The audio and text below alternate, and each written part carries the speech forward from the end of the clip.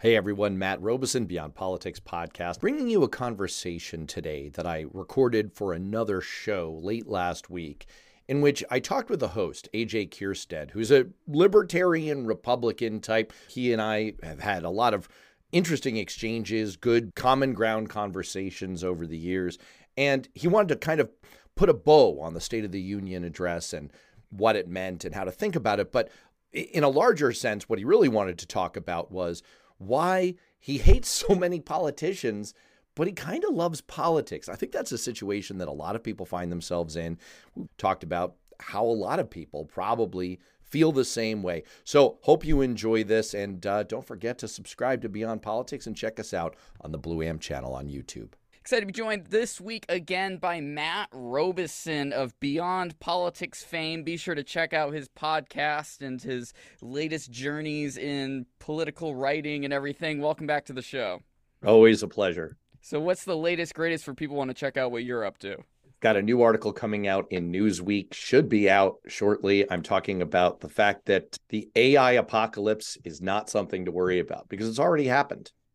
It certainly has. People have no idea how badly it's already happened. But yeah, excited to check that out, and I'll give that a share because I've spoken to lawyers when it comes to the patent and kind of more technology, like the IP side of it. Yeah, but there's a lot more to it. Yeah, people are worried about the wrong thing. I'll give you a hint. AI has wedged itself inside our brains, and it's a little bit like the vampire principle in The Lost Boys. You never invite a vampire inside your house. It renders you powerless. We have invited the vampire inside our brains, and we've been rendered powerless. They won. The machines won. They own us now. I'm also doing a ton of videos. We have a YouTube channel called Blue Amp. Now, look, a lot of your viewers, your listeners on radio, are probably a little bit more right-leaning. You may not agree with the stuff we do, but it's a lot of fun videos on Blue Amp. So look, if you like the kind of stuff that I'm doing, people will check us out there, Blue Amp and the Beyond Politics podcast. Definitely suggest people check that out. There's a lot more to the political spectrum than what you may get for what you see every day. Check out some of the other side. It's definitely worthwhile. Speaking of politics, that's what we're going to be talking about today. Let's just start off with the State of the Union. We're recording this on Wednesday, February 8th. This is going to be released on this afterwards, but the State of the Union was last night, and I did not watch it. I have no intention of watching it. I'm going to listen to all the professional political pundits that actually do this for a full-time living, do all the analysis of that 90 minutes of nonsense that we do every couple of years or every year over in Congress. I want this thing to go away. I don't know what your take is on this I don't know what to call it. It's just nonsense. It's political theater, and occasionally you do get nuggets that are significant on the Beyond Politics show, which we do a roundtable discussion with a Republican, a Democrat, and me. I'm a Democrat, but I'm a pretty center kind of Democrat, so I try to play down the middle. And we were talking about this, and look, there are instances where the State of the Union address has changed things, where it's actually made a policy impact. It's had an impact on the budget deficit. It's had an impact on Social Security. It had a major impact when George W. Bush spoke the 16 untrue words about WMD that got him in so much hot water. There are instances where it matters. Nowadays, it really is, in our high partisan polarization era, it is really much more about each side having an unalloyed opportunity to whack at each other, which is bad. I'm not sure why that's good. I'm not sure what good comes out of it. I think both sides get to be a little bit unintentionally revealing about themselves. For example, the Republicans chose Sarah Huckabee Sanders, one of the most MAGA-fied MAGA fights to ever MAGA her way down the pike. And look, here's the Republican Party that's trying to turn the page on Donald Trump, on the long national nightmare of Donald Trump. And they're trying to say, hey, you know what? Could we all just forget about that? We still want all you Republican-based MAGA voters to vote for us, but could we interest you in a nice DeSantis model this year? And they've got all that. And they're like, you know what would be great?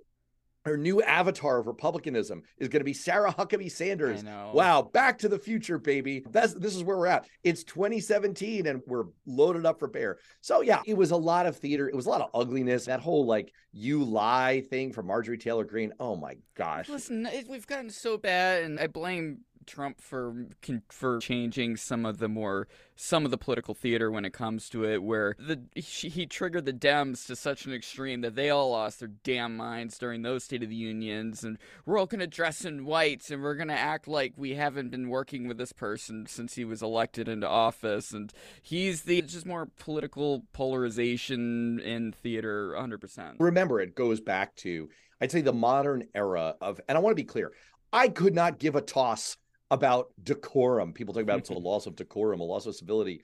Who cares? I don't care about civility. What I care about is functional working relationships. Yeah. I care about a working government that's focused on stuff that I care about in terms of taking care of my kids and making sure they have a future and making sure that the Russians don't take over our country. That's what I care about. And so decorum, that's not the issue. The issue is if you lose all ability to work functionally together as a government. And the modern era of dysfunction in that regard was kicked off in the 2009 State of the Union address by South Carolina Congressman Joe Wilson, who thought it was cool to yell, "You lie," because I guess the president is black now, so like that thing is down. I'm not like just throwing around casual racism charges. I'm just saying that at some point it seemed okay. There was no longer a barrier up here where it's like, we don't get along politically, but we've got to work together. We've got to find a way to have productive conversations together. I go back to a time as a staffer on Capitol Hill where I worked with a generation of staffers who would work for Republicans. And then when the majority changed, if they were a subject matter expert, they'd work for Democrats and vice versa, because they cared about the business. They cared about the country. They cared about the issues, homeland security, foreign affairs, and that is gone. And the first break in that wall that was so public was the Joe Wilson incident. Yeah, and then you look over how the media handles it too. I literally saw a headline from Politico. It was one of the founders, I think, wrote the opinion piece that this was on, and he's outright saying the GOP are just showing their lack of values and back and forth, and they don't care about the operating of the government anymore. And dude, like the same thing happened during Trump with the other side. Like the media is just as guilty as the politicians and all this, in my opinion. I think it's the lack of honesty. Yeah. There's the saying in politics that it's never the crime, it's the cover up. That's not really true. The crime matters, right? Like it should. I think crimes matter, but there is an element where it seems to matter more to people if you're trying to skate over something you've done or you're trying to be dishonest. And there was a dishonesty in that moment. What President Biden was saying was very true and very full of proof, in the words of the Bard. The head of the Republican Senate committee, Senator Rick Scott of Florida, has put forward a plan that would sunset Social Security and Medicare. That is true. That is something that he has put forward.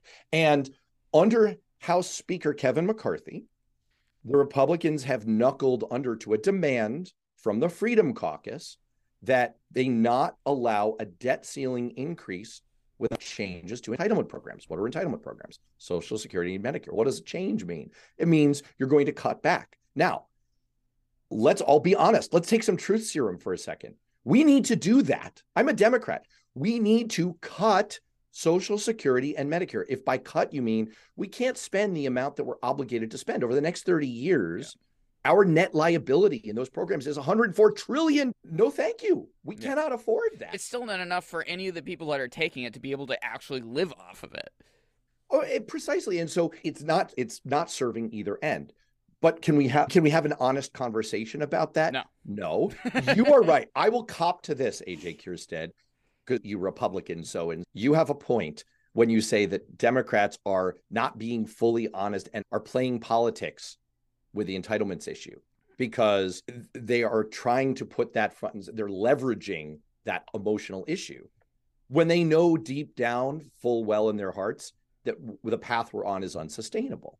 But I think the Republicans, again, if we're all taking truth serum here, are being doubly dishonest. Yeah. Because they know it too. And they're trying to pretend that's not what they're calling for. As Politico put it this morning, why can't Rick Scott and the Republicans just take the L here and just say, yep, you caught us.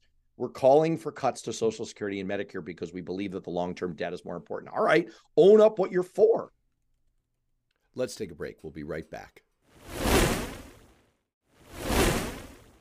Yeah, definitely. It was Jen Monroe on Twitter, which is pretty well known, the libertarian account, was saying today's like, when did the narrative change around Republicans not wanting to privatize Social Security? It's been what they've been talking about for decades, and now all of a sudden they're saying, no, we never said that. It's never was part of what we were going to do. No, I remember growing up when W was in office that this was up for discussion because they saw the sunset of the financial viability of the program being really a problem. But I don't know. This kind of goes into the main premise of why I wanted to have you on this week because I got annoyed on Twitter and I was seeing. Isn't that what Twitter's for? Oh yeah, it's exactly what it's for. It's get annoyed, right? So good job, Twitter. It. Yay, Elon. I love it. I thrive off the chaos. It's beautiful.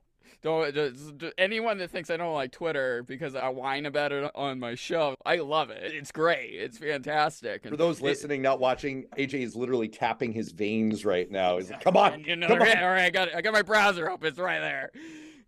And basically, I had this epiphany. I love politics. I love discussing politics.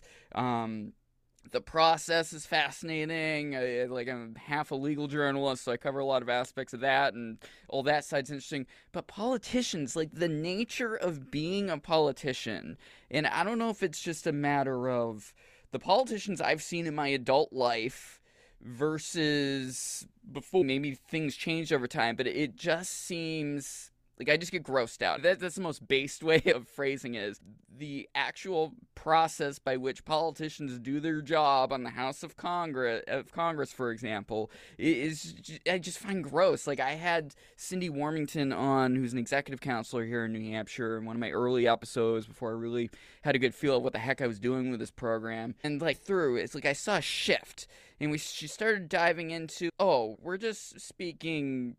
This isn't policy. It's talking points. It's not policy. It's not, this is how we're going to do anything. We need to do, women's rights are blah-de-blah, and reproductive rights, blah-de-blah. I'm like, yeah, that wasn't what I was talking about. Yes. There is a moment when you're interviewing a politician where you feel like you could translate their name. If their name, you know how Native Americans have a rich cultural heritage where their names actually mean something? Yeah.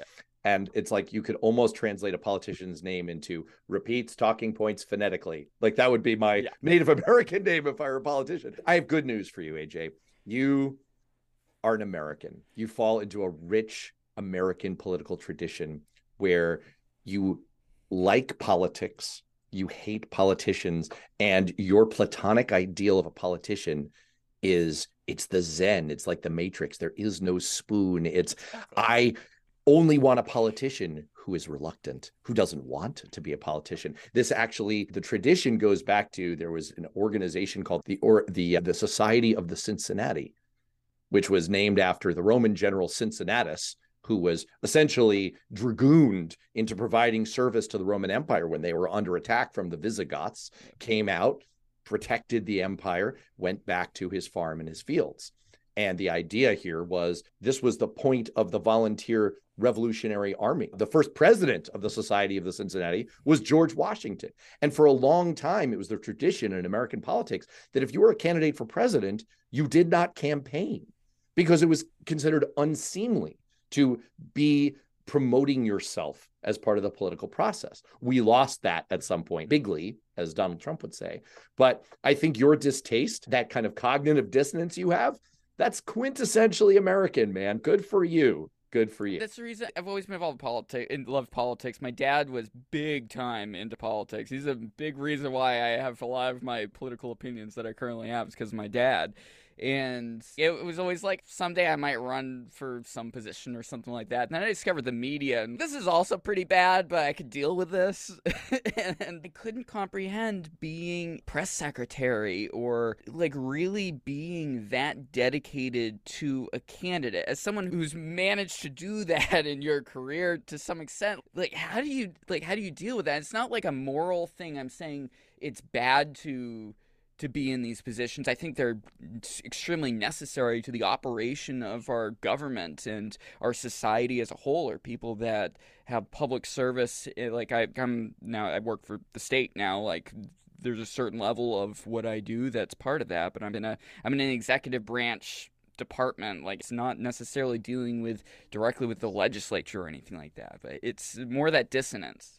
Yeah, look, I have appreciated and genuinely liked and believed in, by and large, the people that I've worked for. I would say almost without exception.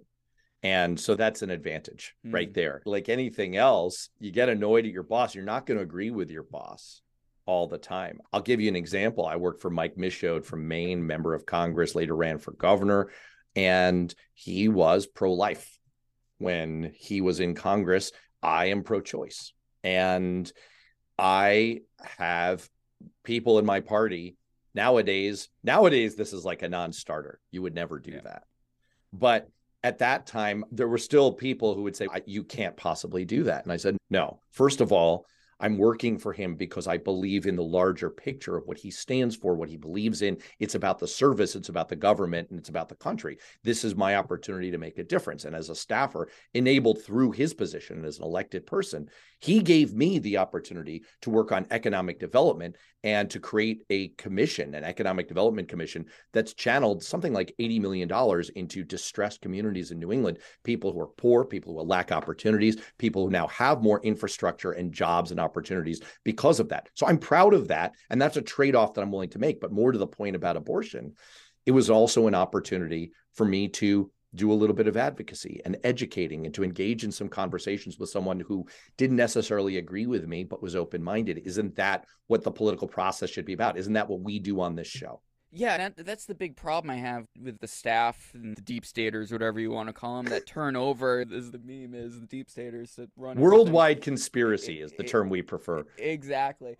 That if you just dump off, like, you don't want to have a voice in the room. Isn't it best to have a voice in the room? You may disagree with 80% of what's going on, but if you're not in the room to wait for the other side to be that reasonable, what you view personally as a reasonable point, to maybe minimize the amount of destruction in your opinion that this person's going to do, that's tremendously valuable. I mean, it's the reason why I stayed in higher ed as long as I did, is because I thought I could, especially in my communications roles, is bring a different voice to the table that maybe other people may not have considered. Like, I was the lone man out when it came to a lot of the ethical discussions on a lot of things, but if I wasn't there to at least say, hey, a lot of people on the other side aren't going to take it that way, that's super important. One of my favorite politicians, a Republican, Al Simpson of Wyoming, former senator. People may remember him to the extent that they do from the Simpson-Bowles Commission, which was set up to try to get a handle on our finances. And he used to say that in Washington, although I don't think it's just in Washington, I think it's everywhere, integrity is all that matters. If you have it, that's all that matters. And if you don't have it, that is all that matters. We've seen that in spades during the Trump administration. And I think ultimately that's the difference between someone like Joe Biden and Donald Trump. People hate Joe Biden for some reason that I've never been able to put together. They have this "let's go Brandon" meme. They react viscerally to him if they're of a certain political ilk. But I think it's very hard to argue, unless you're part of that small segment of the country that has that kind of visceral reaction. It's very hard to argue that he's not fundamentally someone with integrity and someone who is willing to work with people. He was just with Mitch McConnell in Kentucky announcing the start of work on a bridge that Mitch has been trying to get done for decades and is now going to happen because of the bipartisan infrastructure bill. He's someone you could work with, which is why he was able to operate in Washington. And he kept his word for the most part. That's just a fundamental difference from a guy like Donald Trump, who, can I say, screwed on the radio? Sure. I'm speaking of where, but he screwed small business contractors at every turn, right? It's that kind of lack of integrity that tells the whole story right there. I think what people are looking for, your cognitive dissonance about you love politics, you hate politicians, to some degree, I think comes down to authenticity and integrity. And those things matter. You want a sense that the people who are in government, who are supposed to be doing your work for you on behalf of our country and your government, you want them to be open-minded and reasonable, and you want them to have principles and beliefs. You want them to be like Mike Michaud, the kind of guy who can come into office pro-life, but have conversations and evolve and think and learn and work with the other side a little bit. And it doesn't all just come down to the political game. Matt Robison of Beyond Politics. Check out his podcast on all major podcast platforms. Check out the Blue Amp channel, also on YouTube, where you'll check out clips from Beyond Politics podcasting. Thanks so much for joining me.